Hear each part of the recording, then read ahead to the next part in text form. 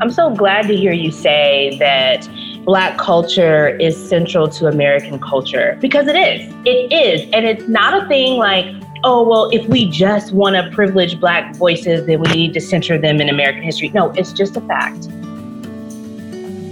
Welcome to the For the Love podcast with me, Jen Hatmaker. Today we'll dive into the rich history and influence of Black culture in America with historian and cultural critic, Dr. Tanisha C. Ford. Hey everybody, Jen Hatmaker here.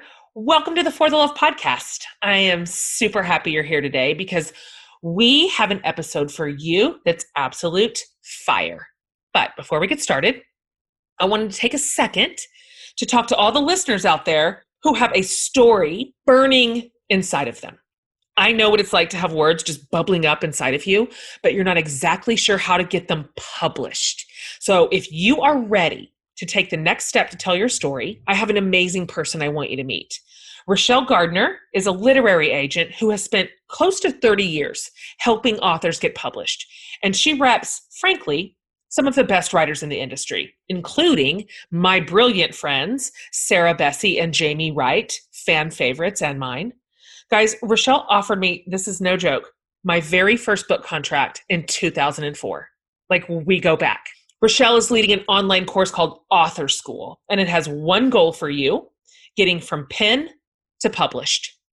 Author School is an 8-week course that covers literally everything you need to know about publishing: getting an agent, writing book proposals, editing, building author platforms, so much more. It's just chock full of information that you need to know so that you can make your publishing dreams a reality. So just for you, the listeners of the For the Love podcast, there is prioritized, reserved space for this course. So go to authorschool.com/Jen Hatmaker and sign up. Registration closes September 29th, so don't miss it, okay? Use this, authorschool.com/Jen Hatmaker. Okay, now for today's show. I loved this one. In fact, I told Tanisha this hour went away for me in 60 seconds. It was so fast. She's so interesting.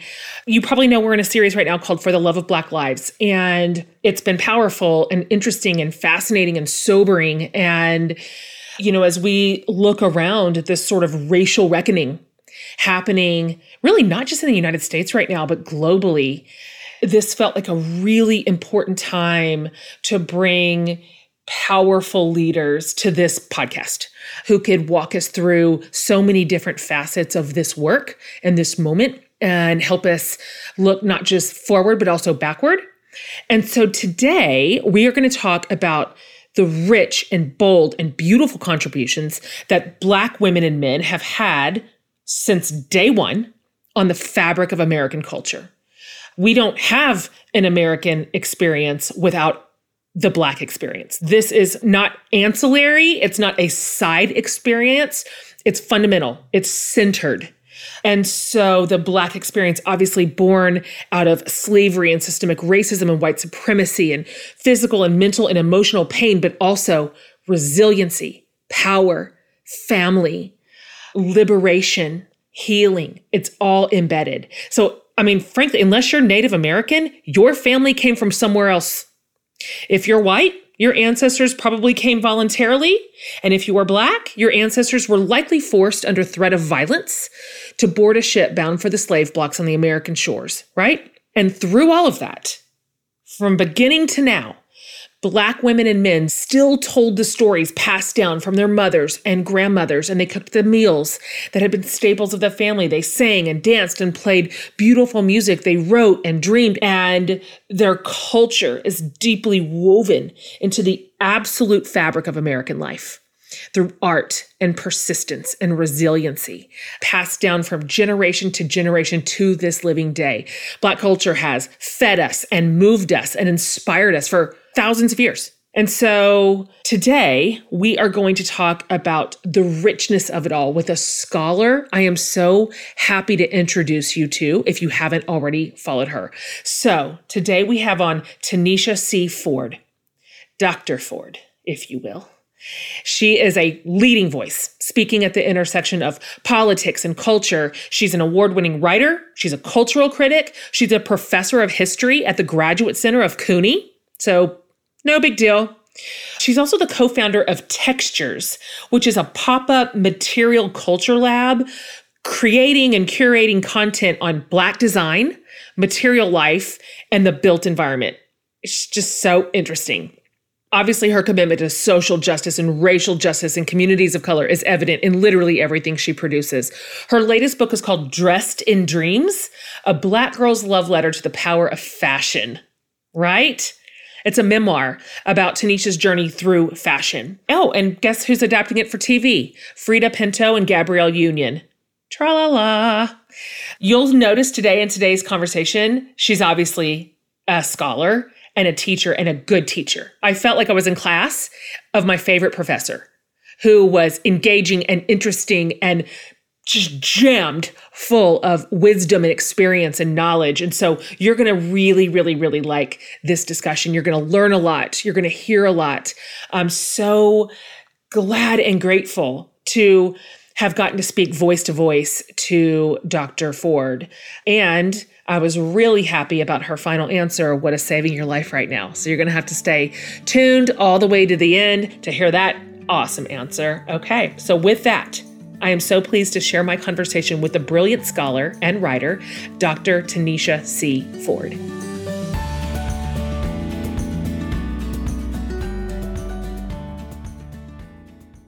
Welcome to the For the Love podcast. I'm just absolutely delighted to meet you. I'm just really crazy about your work. Thank you for being here. Thanks for inviting me, Jen. I mean, likewise, the feeling is mutual. So I'm looking forward to this conversation. Yeah, me too. Me too. Your specific body of work, your area of expertise is just fascinating. I mean, it's just so fascinating. And so let me just say right out of the gate that it is impossible to even capture a teaspoon worth of Black culture and the richness of it, the depth and scope of it in one podcast. I mean, that's silly. But I am excited to even just dip in a little bit to be able to learn from you today. And so please hear me say this right out of the gate. I really appreciate some of the labor that you are offering me and my community today to share your experience, to share your knowledge. Some of this dips into hard and traumatic places. And so I recognize that this is an emotional labor for you. And I'm very, very grateful that you've chosen to do it. Thank you. And I see it. Thank you, Jen. See, this is why I love you, because you understand, you get it, you get the politics, you get that kind of affective labor that goes into this work, you know, the emotional labor, all of that. But the part of me that's a professor first, the teacher first, loves to have the opportunity to take what I've learned and know, and then translate that for an audience outside of my academic peers. Right? Like to make this all, you know, very tangible and understandable and relatable for people. So this is my job and I love to do it. You're a teacher's teacher. Like this is what you do, probably in your dreams and in your sleep. So I filled in my listeners with your incredible bio and credentials. And when I see your work and the huge scope of what you think about and what you read and what you write about and what you teach, I'm speaking to a woman who has been probably a lifelong student of culture, is my guess. High culture, pop culture, niche cultures, whatever. This feels very natural to you. And so could you talk for just a few minutes about, I don't know, maybe like when you realized this interests me. I want to be a student and ultimately a teacher of culture, and even how your parents and your household growing up shaped your view, particularly of Black culture. You know, I think when I went off to college, my freshman year of college, and I started taking courses, and this is at a time when, you know, Spike Lee films were hugely popular, and we could take courses were being offered on like Black American film and Black music. And I started to think like, wow, like these things that my parents introduced me to at home are college courses. I can take courses on culture, on Black culture. Because my father, I would consider him like a left-leaning, new left kind of guy. He served in the Vietnam War era military, and so his mind was shaped a lot around those kinds of politics of the 60s and 70s. And he loved jazz and soul music. So I grew up with this very hefty music collection, and our ritual was to go downstairs into the basement where he had all his equipment set up, and we would just listen to music for hours. So, by the time I was 10, 11, 12, I knew the names of Curtis Mayfield, Roberta Flack, Aretha Franklin, all these people, Gil Scott-Heron. These were the people my dad had me listening to. And then my mother, she was a self-proclaimed feminist, a Black feminist. She was really involved in feminist politics, and of course was going to college in the early 1970s when the women's movement is in full swing. So for her, it was always about empowering me as a woman and empowering me as a Black woman. So I can remember wearing Black is Beautiful t-shirts. I can remember she always had, Black-centered artwork on the walls, and she would take magazines, Jet and Ebony magazines, and they were always neatly arranged underneath the coffee table. So there was a way that this culture was all around me in my home. But it wasn't until I went off to college, where I majored in English and African American studies, that I realized that, wow, I could really take this seriously. Like, these are real ways to analyze the world. So the love of culture blended with my love and interest in the social movements of the 1960s and 70s. So I started to realize that there was a way that you could use culture to understand all sorts of social and political phenomena. And so it's like the love of those two things just kind of blended together. And then that became, my whole academic career, making people understand how you can take everyday things like culture and use them to explain very complex ideas about race and gender and sexuality and, other identity politics. Your path was set and you walked it well. Your particular expertise is fashion, which is so fun and exciting to talk about. I wonder if you could walk us through your closet through the years and how that has been an expression of who you were as a Black girl coming up, who you are as a Black woman today. It's interesting because I kind of came to the dress piece of this all really late in terms of the analysis of it, right? So, but I started to think, like, in this world, humans wear clothes, right? So every day we make a choice to get dressed. And that choice comes with a whole set of politics around it, whether we're cognizant of those things or not. So I started to think that this becomes a really important way to study the human experience and what unites us as people across race, across genders, across sexual identities, religions, etc. And that really got me going along this journey into my own closet, and that especially became the case when I started writing my latest book, Dressed in Dreams. But I realized that my earliest ideas around fashion and the dress body came from my mom. So I think my early closet was just everything in her closet. Like, I just wanted what she had, because my mother was an amazing dresser, and she just made and designed her own clothes, including her own wedding gown. Oh, no She way. made her own wedding gown and her bridesmaid wedding gown too. So, this was another thing that was just kind of in my blood. Like, I had this mother who really cared about clothes. And so in the early days, it was wanting to wear her leather jackets and, put on her high heels. And she had these brooches that she would, put on her Connie pumps. And, but then being a child of the hip hop generation, so much of hip hop and R&B shaped my style. So TLC and Aaliyah, Mary J. Blige, the way they're wearing baggy, oversized clothes and bright colors, the R&B group Jodeci and their big clunky, chunky boots, like the combat boots, like that was the look. So I think that so much of that shaped my adolescence. And then, of course, hip hop, before hip hop artists loved diamonds and bling, they loved gold. So we all had to have our bangles and our bamboo earrings. And, so much of that for me just kind of shaped who I was as a young Black girl. But, as a woman, as we get older, our bodies change. I've had a baby, everything is always up for grabs. Everything is always changing. It is. It's up for grabs. But you know what I love now? I love a good hat. Oh, okay. I love a good hat. And, even today I'm inside my house, I'm not wearing a hat. I usually like to wear my hats in fall and, spring. But, I even have like a head wrap. I just love a headpiece. Like Okay. it's the main thing for me. And so I love to pair a cute, brimmed hat with some, holy jeans and a nice, duster or cardigan or blazer, and just kind of do this gender bending mix of the masculine and the feminine. So I think that kind of says who I am now as a grown woman, a fully grown woman. Listen, to everybody listening, we are going to go grab as many pictures as we can from your social media sites, and we'll put them over on the transcript so you guys can see. Guys, getting in shape does not ever have to be about reaching a magic number on the scale. For you, it can mean choosing to build healthier habits so you feel stronger. And if you want to hone your ability to make healthy choices for your body, then check out Noom. It's Noom. So Noom is the habit-changing solution that can help you learn to develop a new relationship altogether with food through very personalized courses. And because everyone is different, Noom adjusts to your lifestyle, your goals. They teach you the psychology behind the decisions you make. And then they help you keep track of everything from workouts, steps, whatever, analyzing what you eat, recommending healthy practices. For me, having Noom in my back pocket is a total game changer.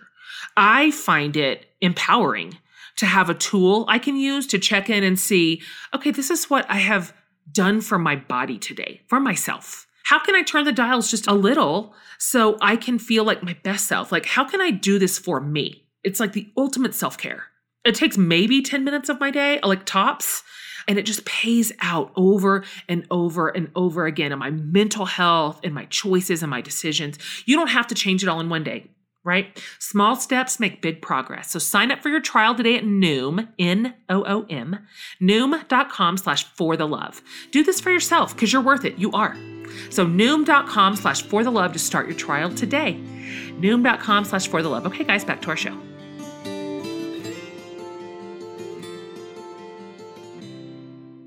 Let me ask you this. So the Black experience is obviously central to the American experience, and it has been since the very beginning, since day one. Back when African culture was brought straight over here on slave ships, the myths, the music, the fashion, the stories, all of it. And so when I consider Black culture, it's amazingly resilient. It has never given in to the colonizers' demand to buckle and assimilate, never. So I wonder, as a history professor, when did Black culture begin showing up in the history books of America, which I say in air quotes because history has always been seen through a revisionist lens, through the lens of white supremacy? When and how did we first begin to see the impact, sincerely, about, and in the greater culture, I should say, of Black women and men in the earliest days of our country? I'm so glad to hear you say that Black culture is central to American culture, because it is. It is. It is. And it's not a thing like, oh, well, if we just want to privilege Black voices, then we need to center them in American history. No, it's just a fact. We have been here. We are central to the founding of this country. That our experience, our forced labor, the sexual exploitation of Black women, all those things are central to this country. And we were a fully formed human population. We were a fully formed political group, ethnic groups with our own kind of diversity, with our own our various languages, political hierarchies, royal families, peasant families, like everything in pre-colonial Africa, right? So when we were forced upon those ships, those of us who survived that very treacherous Middle Passage journey were kind of dispersed across the entire New World. So it meant that what we now consider Black culture or Black American culture in the United States is really an amalgamation of the various cultures from across West Africa, which again, I want to emphasize like how varied and diverse the peoples of those nations were, but then also an amalgamation of all of the new world cultures. So you have people of various African nations and ethnic groups who then are, brought to various parts of the Caribbean and South and Central America. And so they're fusing with the indigenous people of those places. People are being moved. Like it was nothing for enslaved men and women to be moved to several different colonies over the course of their lives. So I really want people to understand just how diverse this culture is. And so then what we see happen in the United States is like different cultural patterns form differently, unevenly across the United States colonies.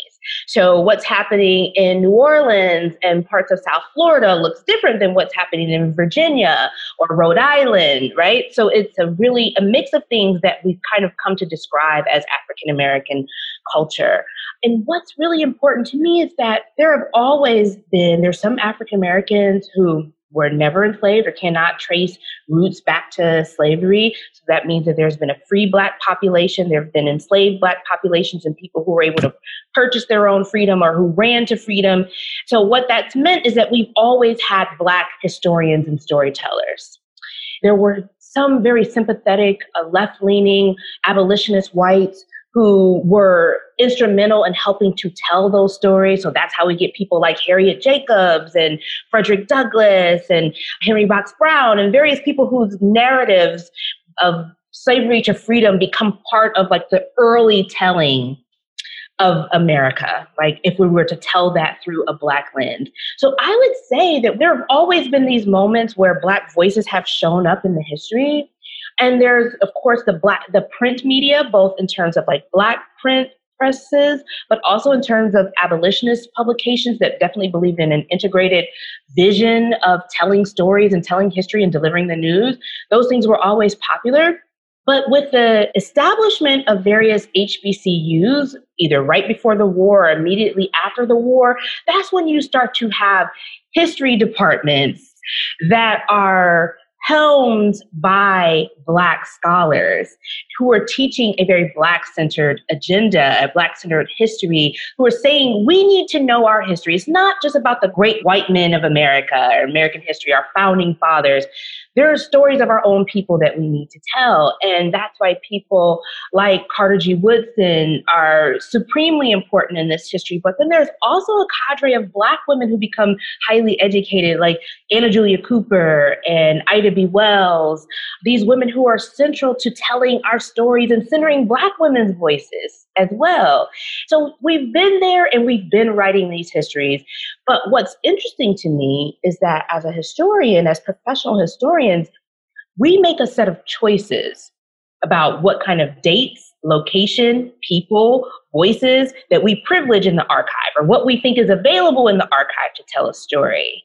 And because of that, that means that if the academy is mostly populated by white men, they're more likely to reproduce a story that centers on George Washington, or an Aaron Burr or Alexander Hamilton, or, so as we start to see the American Academy become more diverse, then we get to see some of those histories that had already been written, but kind of fell by the wayside. Then Black women scholars such as myself reclaim those things.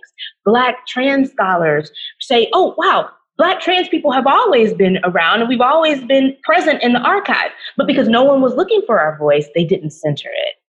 And so it's really important that for people to understand that history isn't just a set of facts. People like to think it's a set of dates that you just memorize. No, history is constructed by source material and how one reads that source material, what source material they see as valuable and what source material they say, not so much, And so the work of the Black women historian has been to find Black women in death records on slave ships in the Middle Passage, to find Black women in property sales slips and sales records, because again, we were seen as less than human. We were seen as property akin to cattle, akin to a wooden desk that one would sell at, or one would be a part of one's estate after they passed away. So that's how we had to find Black women's voices, because these people weren't allowed to legally read and write.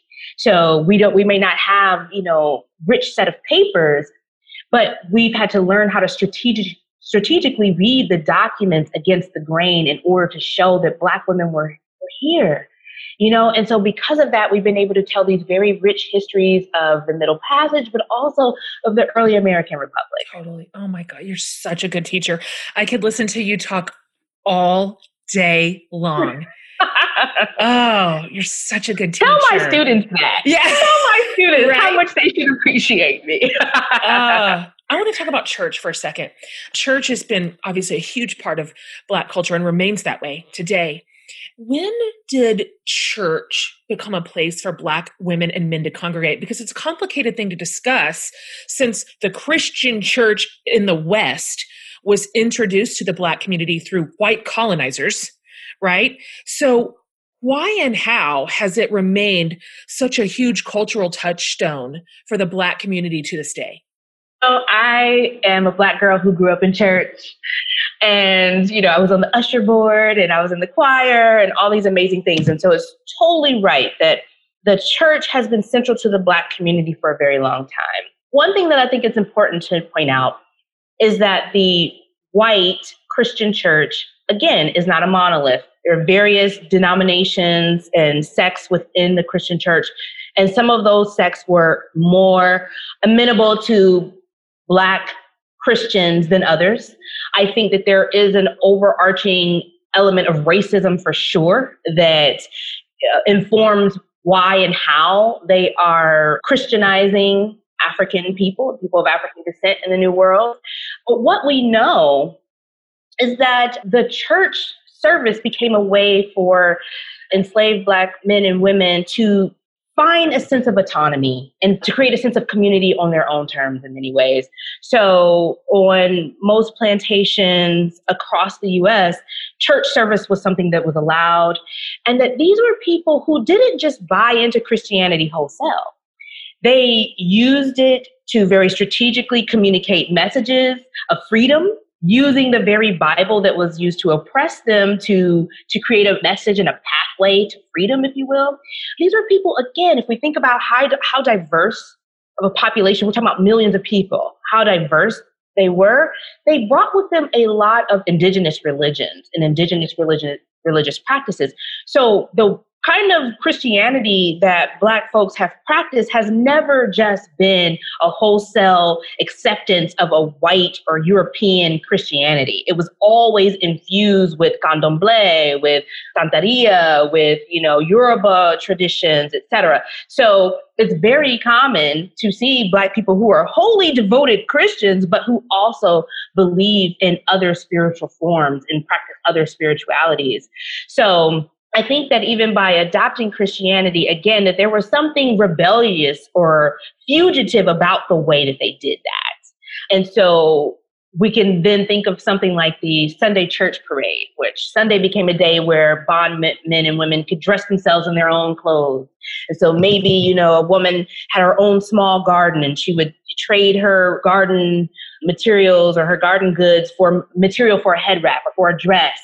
And then she would, make and hand stitch a thing for herself that she would wear on Sunday. So that Sunday parade from the slave quarters to the church house became a way to walk upright, back straight, shoulders up and back, and be proud, right? So again, there's a way that if you read this through the lens that Black Studies gives us, we can see how they use Christianity as a tool of resistance. That requires 10,000 podcasts just to trace that through line all the way to today. I love that sense of honor and liberation inside of that. Let's go back to something you talked about earlier, because, it's just facts that American music has been absolutely shaped by Black artists forever, from the beginning. Spirituals, gospels, ragtime, jazz, rock, R&B, rap, all of it. without Black artists, we just simply would not have the cultural musical heritage we have. It wouldn't exist. So again, this one conversation could be the foundation of 10,000 dissertations. But from just a high level, as someone who is so salient around the experience of Black music and artists, is there, again, I really appreciate how you keep telling us there is no monolithic Black community or culture, nor white. And so some of these are reductionist explanations that sacrifice some nuance and complexities. I get that too. But maybe from a 30,000 foot view, what is the story that Black music has been telling throughout the generations? And do you see those stories changing over time? Do you think there's been sort of a constant thread that has stayed, that has remained? I'd like to hear you discuss Black music and in its artists and its impact and its shifts. Yes. Oh, such a great question, Jen. I think that when we look at Black music over time, we see certain universal themes that are just universal to all humans. So themes of love, themes of loss and pain, themes of hurt, themes of losing all your money, because Black music is so central to American music. I mean, there's so many overlaps. There's a way that now when we think about country music or bluegrass music, those music are raised as white in certain ways. But of course, those musics stem from Black roots, from the slave hollers, from the blues, from the gospel, all of that stuff. And so I think that a lot of the themes that you see show up in country music are the themes that showed up in early blues music. So some of those things are definitely just universal to the human experience themes. But then there's also a way that Black music over the years has been political, both in big P, like formal politics political, but also like the everyday politics of life. And I think some of the people who were critical in using Black music and to talk about politics were the blues women. The blues women of the turn of the 20th century, who of course are talking about the regular themes of love and loss, but they're also putting forth a certain kind of gendered analysis, like the experience of love and loss through a woman's perspective. They are talking about bisexuality. They are talking about being sensual. And this is groundbreaking because this music comes at a time when Black women, particularly middle class to upper middle class Black women, educated Black women, are saying that, hey, we don't want to be seen as sexual because of the ways that we have been denigrated throughout slavery. We don't want to be seen in that way. We need to be seen as respectable and pious and wholesome, just like our white women peers, And so then you have the blues women saying, no, that there is a politics in owning and embracing our sexuality and claiming that as its own form of freedom. That why do we have to uphold these moral standards twice as much as white women just because of the ways that we have been exploited? So I think that the blues women for me are supremely important in this conversation.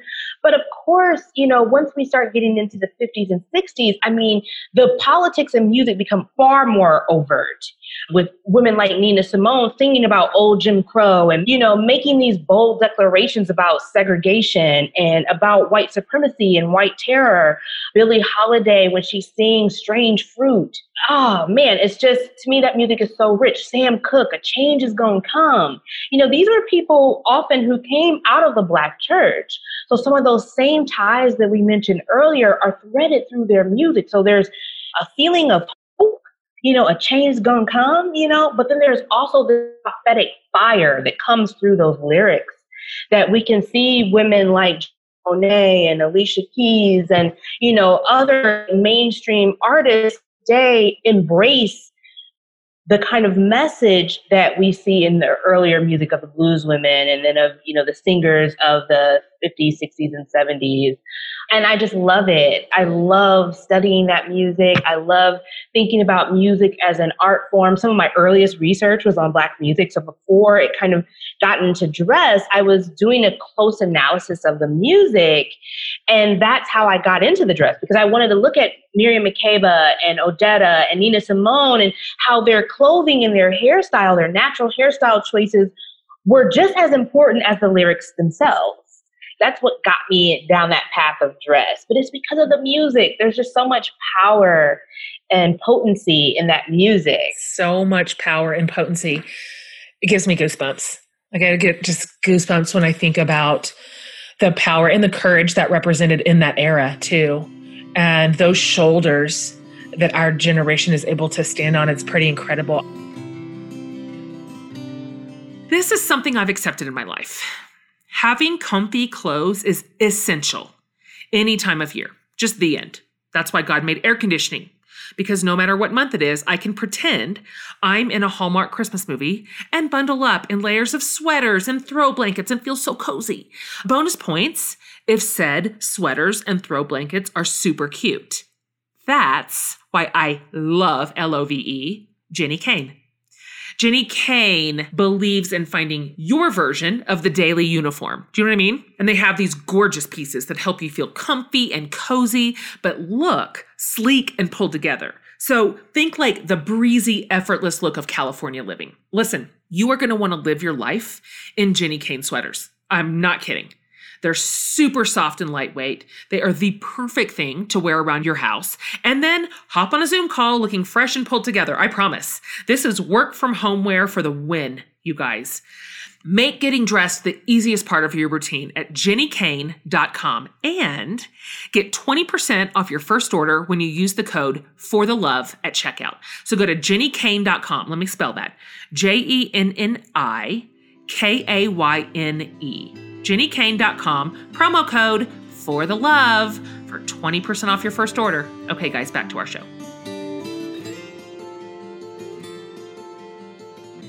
We can't talk about Black art and Black culture without discussing appropriation, especially in an American context. Again, this is a really deep conversation that we'll only be able to touch on, but I wonder if you could talk about cultural appropriation with me and how you see that having always played out, frankly, obviously, and especially currently, because this is one of those white blinders in a lot of white communities who, have the luxury of not even paying attention to both what appropriation means and the harm it creates. Could you talk a little bit more about that? Yes. So cultural appropriation, this is a term I learned in college when I'm taking all of these cultural studies, American studies, Black American studies courses. We're introduced to this language of cultural appropriation. So in many ways, it's a very academic language that kind of doesn't quite get at like some of the emotional elements of this, but it also doesn't necessarily get at another element that I really want to talk about of all of this stuff. So on one hand, I think just basically it means taking, borrowing, stealing the culture or cultural elements of a group that you don't belong to and doing so without any kind of attribution or understanding of that history, and then even renaming that thing. So, for example, women of African descent have for centuries been wearing what we call cornrows or cane rows, braiding of the hair close to the scalp in very intricate ways. But, once the Kardashians started wearing their hair like that, those things became part of the mainstream fashion and beauty culture. And magazines, beauty magazines are writing about them, and they're calling them boxer braids, right? Creating a genealogy that starts with Ronda Rousey, and the women of, like the kickboxing, what is it called? Yeah. So that's where they create a whole new origin story around the thing. So when people hear folks of various marginalized groups say, you have robbed something of my culture, you have appropriated my culture, oftentimes what white folks hear them saying is, oh, you started wearing your hair like mine. Why did you do that? And for them, it's like, what is it? What are you talking about? It's just hair, it's just baggy jeans. So what? Who has a province on jeans? They're just jeans or, that sort of thing. So there's two things that people don't realize. One is that we've just spent so much beautiful time together talking about the pain and the trauma and generations of violence against Indigenous people, against Black people, against women, against queer and trans people. And so everything that these folks have forged as cultural expressions to stay alive means something, right? So as a Black girl, when I'm giving a survival handbook on how to be a Black girl in this culture and how to thrive and find some kind of joy in a place that hates my people, right? Then dress becomes a huge part of that. Being handed down Big Mama's fur coat is part of that. Making sure I don't leave the house ashy, is part of that, wearing my hair in braids and learning how to appreciate those cornrows and appreciate the kinky texture of my hair is part of that. So when other people then take those things and say, who cares? Like, why does it even matter? It's like, no, it matters deeply because these things are key to my survival. So that's one part of it. The other part of this that I always try to teach and stress when I talk to people about appropriation is that we're not just talking about a one-off thing. So it's not like, oh, Jen, you're wearing a Black Lives Matter t-shirt. You don't have the right to wear that. Jen, you, the individual woman, that's not what we're talking about. That's a piece of it, of course. And some people have a really, huge problem with that. They call it being a culture vulture, et cetera. But what I'm trying to stress is something larger than that. It is that the fashion and beauty industries, which are some of the main industries where we see this kind of appropriation, these are places that were built on whiteness and white supremacy, that the main white families who had access to generational wealth that rose to power in the Gilded Age, that these are the people who control these industries, and that these industries are fueled by white privilege and nepotism. And so these are spaces that Black people and Black creatives have not had equal access to. So every story that we get in a beauty magazine that talks about boxer braids or any other kind of thing that they attribute to a white person or somebody other than the group of people who popularize the style, they don't have access to be in that space. It's told through a white lens. And so what I want people to understand is that cultural appropriation is the result, by and large, of systems of oppression. They are tightly tethered to a capitalist system that was never designed for Black and brown people to participate in it, And so part of the problem is that we don't have a pipeline into these spaces in the ways that we should to be able to correct the narrative. And that needs to happen not just as, fashion designers or just as models. It means the executives at these companies. It means the marketers. It means all the people who are a part of this chain.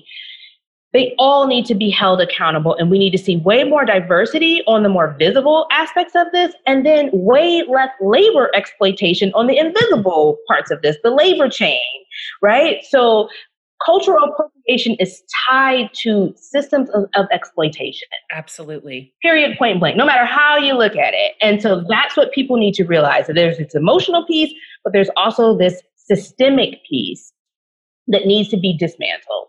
And really, you've just described systemic racism perfectly, and we can drop that as an overlay on 100 other systemic spaces of oppression. That's how it works. Disproportionately represented in the places of power. And the flip side is the same, disproportionately represented as its victims or just simply for use, but not for power. I'm curious your thought on this. From your vantage point, how would you say social media, particularly in your space, has changed the fabric of Black culture, if it has? What does Black Lives Matter look like without social media? What does some of this this cultural reckoning we are experiencing right now look like without social media? To say anything else of the arts and music, what do you think? What's the effect here? Is it good or bad? Is it neutral? Is it all that?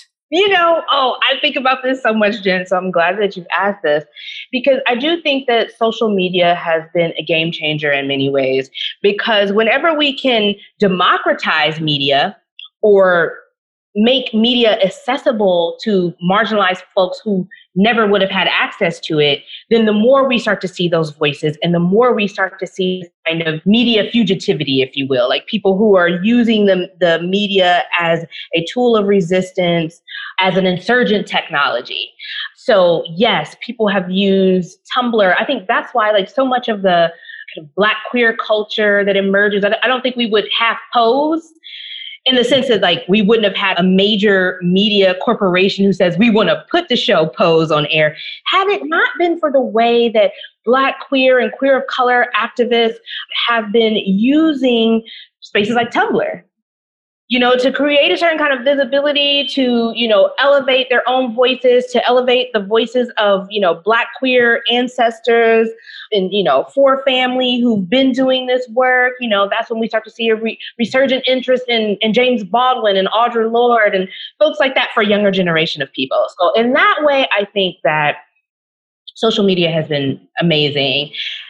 And then the historian in me also wants to point out that there was another moment and another kind of technology that made some of this work possible in an earlier time period, and that's the mimeograph. The mimeograph doesn't get as much love. Guys, she's a professor. She can't help it. She's gonna do it. The teacher's gonna teach. To be able to crank out your own flyers, to be able to crank out your own, like what we would call now memes, or, to be able to crank that out and get your own political message out. So I would say that the people today who are using this technology are in a long tradition of Black folks who have used the technology available in their time period to get their own more radical message across, and to help it to reach an audience, right? So I think that the challenges with this, as always, this is a country that thrives off of surveilling, policing, and confining Black people and other people of color. So then we have law enforcement of various forms who their sole job might be to just study the Twitter accounts of various known activists to see what they're doing, what they're planning, how they're planning it. So there's a way that some of this activism across social media has had to go underground a little bit in order to protect the movement and, the kinds of moves that activists are making. There's also a way that, people have had to say, well, if you're going to attend protests, don't put a camera in someone's face. Don't post things of people's faces or identifiable tattoos or any of the other thing, because you're putting a person at risk who's there because people are watching this stuff. But the Black Lives Matter movement and also movements against police brutality and exploitation in other parts of the world most certainly have benefited from this technology. I'm thinking about the so-called BlackBerry riots in the UK, which I think that was in like 2011. They're called the BlackBerry riots very colloquially because of the ways that they were using smartphone technology to organize. So we kind of see this cross-Atlantic, use and conversation around social media and technology and using those things to organize. So I think that social media, like anything, has its downsides, but definitely it's been a way to organize and galvanize people, but then to also say, here's the thing that mainstream media is never going to show you, right? We never would have known about George Floyd had it not been for the people who are using their smartphone technology and then uploading those videos to their social media platforms. 100% right. Ahmaud Arbery, we wouldn't have known. Breonna Taylor, we wouldn't have known had her family not come to social media and say, hey, this thing happened, to our daughter, to our sister. So yes, it's hugely important. And it's also in this long line of the ways that Black people have used technology. And let me say, if I can, Jen, say one other thing about this. Yes, you can. Research has been done by academics and even corporations to show that young Black kids are more likely than any peers of any other race to use their smartphones, to have their smartphone be their major piece of technology. So you have students who are writing whole papers for their high school classes on their smartphone because they can use that. They don't have a computer at home, right? So these are people who have high level of literacy with smartphone technology and social media technology because it's likely to be the main piece of technology that they have access to. This was the huge problem with COVID-19 that it exposed. Well, you're saying, oh yeah, just go home and we'll just have class via Zoom on your laptop. And it's like, laptop? Right. Desktop? Who has a computer at home? Oh, I'm gonna have to figure out how to Zoom from my phone, because that is a reality. And so what we see is a generation of young Black people who are so skillful with cell phone technology. That's interesting. And that's with social media technology, right? That's so interesting. I've never heard anybody connect that.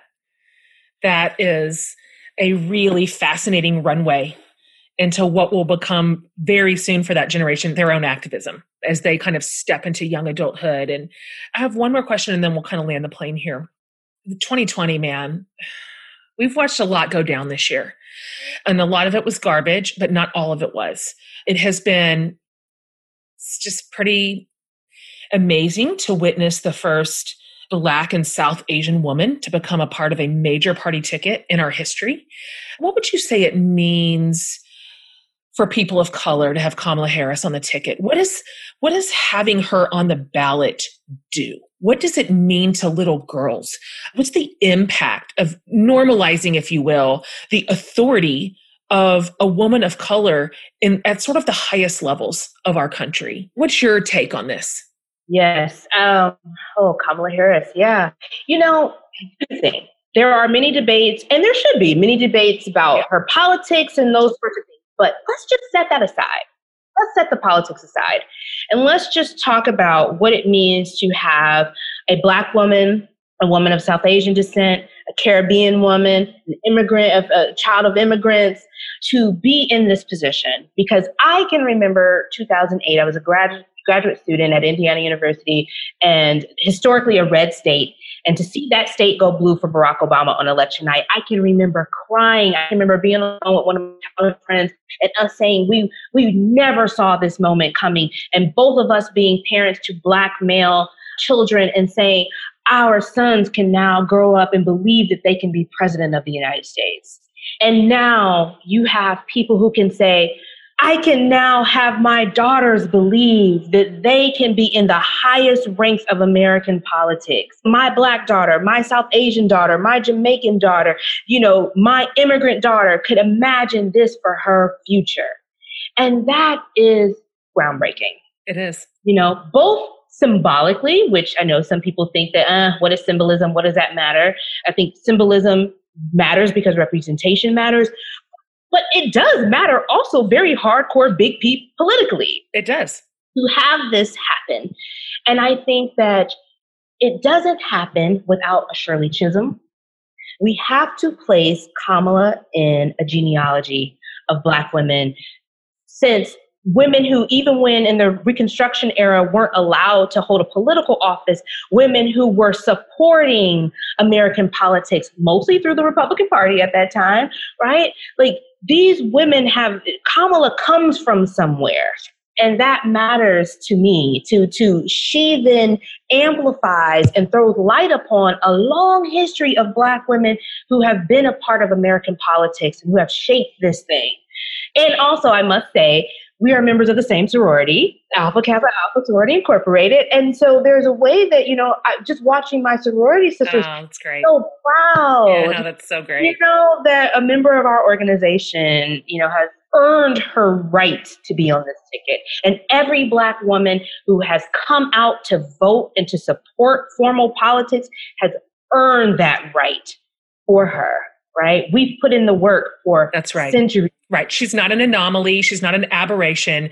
She is the end result of centuries of investment, of activism, this is a long line of women. And it's incredible to watch. I agree, as we should, being just politically using our critical thinking skills. It's always good to look at our candidates and discuss deeply. But just with that aside, it's something to watch. I cried my eyes out when she was named as the VP candidate. You know what I love about FabFitFun? In every single box, I've discovered wellness and lifestyle products that I would have never found or tried before. One time I got this Humankind body souffle. You heard me talk over and over about it. It's amazing. It's this kind of thick, rich lotion that also feels like it's whipped. And it kind of leaves my skin feeling like velvet and smells delicious. In another box, I got this beautiful wooden cheese board with a few different grains of wood. It's classy. It's beautiful. Even when I'm just using it for snack dinner, like with my kids. And I had about 2 minutes to enjoy a super cushy navy blue Anthropologie yoga mat I got last year before my daughter Sydney stole it right out from underneath my nose. It's like FabFitFun knows exactly what to send me every single season, and I never have to leave my house. They are like my wellness and lifestyle fairy godmothers. So listen up, you guys. FabFitFun's new members picks box is on sale now.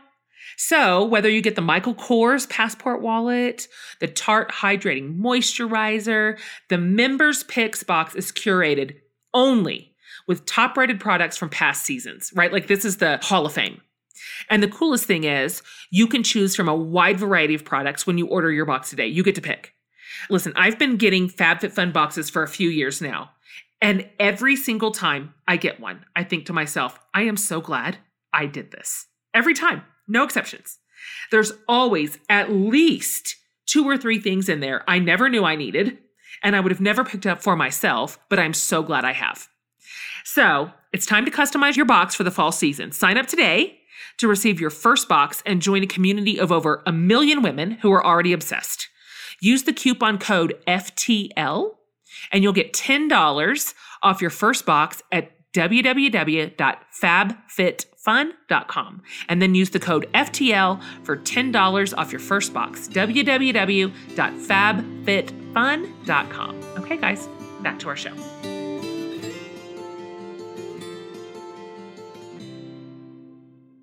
Okay, we're going to move into just like the last questions. These are just off the top of your head, like we're asking everybody in this series these questions. Here's the first one, and obviously this is a hard question. It's got a billion answers possible, but just pop it off the top. Who have been for you some of your greatest role models?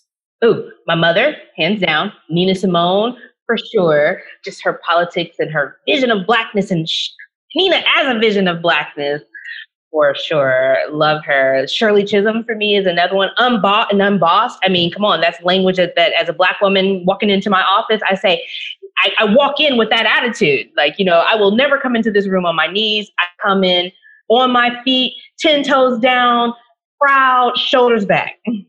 I literally have goosebumps. That is amazing. I love that you said that. Who would you suggest to us? And you've mentioned some of them, and they're all so worthy. By the way, everybody listening, we will link to literally every person named and their work and their spaces. So don't worry if you're like, I can't capture it all. Just we'll have all this for you in one spot. But for you, who are some of your personal, like your favorite artists, your favorite teachers, your favorite leaders that you would like us to be paying attention to listening to, learning from, supporting, buying their work? Yes, there are so many. Nicole Hannah-Jones and the amazing work that she's doing with her 1619 project. I love everything that Ava DuVernay does. I mean, she's just such a brilliant creative mind, but also a brilliant political mind. Brittany Cooper, amazing Black feminist thinker and a political commentator. Raquel Willis, a trans woman whose voice is so strong and powerful on social media. Everybody needs to be following Raquel's feed. Treva Lindsay, another scholar who does work on Black women and violence. It's such an important topic. And then related to Treva's work is, of course, the work of Kimberly Crenshaw, who gives us the so important language of intersectionality and who has been doing so much of this work as a legal scholar and an attorney, like in the early days of Anita Hill and all of this. So she's so amazing. Andrea Ritchie, who did a lot of the research for the Say Her Name project that Kimberly Crenshaw heads up.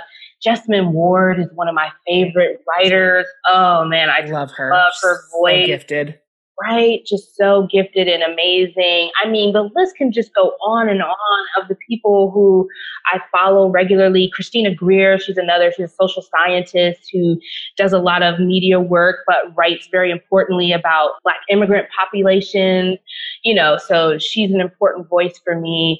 I mean, there's so many people. Like, I just can't wait to give you all the names. Like, here are all the people you all We're going to list know about. We're going to list them and link them. Yeah. Last question. And I actually ask everybody this in every single series, and you can answer it literally however you want. Big, small, silly, serious, your choice. Okay, what's saving your life right now? Rosé. Oh, yeah. I knew we were meant to be friends. I knew it. Yes, God. Rosé totally saves my life, and part of it is because I love to travel, which I can't do right now. But, Rosé becomes part of my traveling experiences. And when I was writing Dressed in Dreams, I did this whole Black girl eat, pray, love my way through Paris. And of course, rosé in Paris in the summertime is like this, central thing. You can't be in Paris without rosé in the summertime, So rosé is reminding me of when I could travel, walking the pathways of other women who walked those spaces before me and found their creative energy. And love it. So rosé is saving my life right now. Right there with you. Listen, whenever this whole thing breaks, if you are ever, for some random reason, in Austin, Texas, you are invited to come to my big old porch, and we will just sit over rosé and solve all the problems that exist. I believe in us. Yes, Jen, let's do it. Okay. Let's totally do it. Thank you so much for being on today. This hour went away from me in 1 minute. It was so interesting to listen to you teach and talk today. And your work, it's meaningful. It matters. Like, thank you for bringing to bear your body of expertise and knowledge and examination and analysis, for bringing it to my little podcast today. Thank you. Thank you. If you get a big influx of white women into your spaces, I don't know. Either you're welcome or I'm sorry. I don't know which it's going to be. I love it. I love to connect with different people, and I love being able to take something that matters so much to me and then just, share it with people and help us find these things among us. That's why I kept saying human, the things that unite us, Okay. Happy to have met you. And likewise. So happy to have had you on today. Thank you for your time today. Thank you.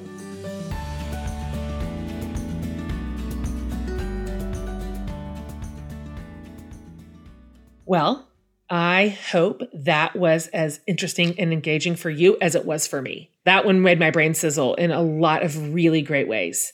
And grateful that this caliber of leader is coming to our show and sharing her body of work with us. We are lucky ducks here at the For the Love podcast. And I'm so happy that you're here. Thank you for listening. Thank you for subscribing. Do that if you haven't already. Just click it real fast and you will not miss a single episode in this incredible series. We have more outstanding leaders to come and really important discussions to engage.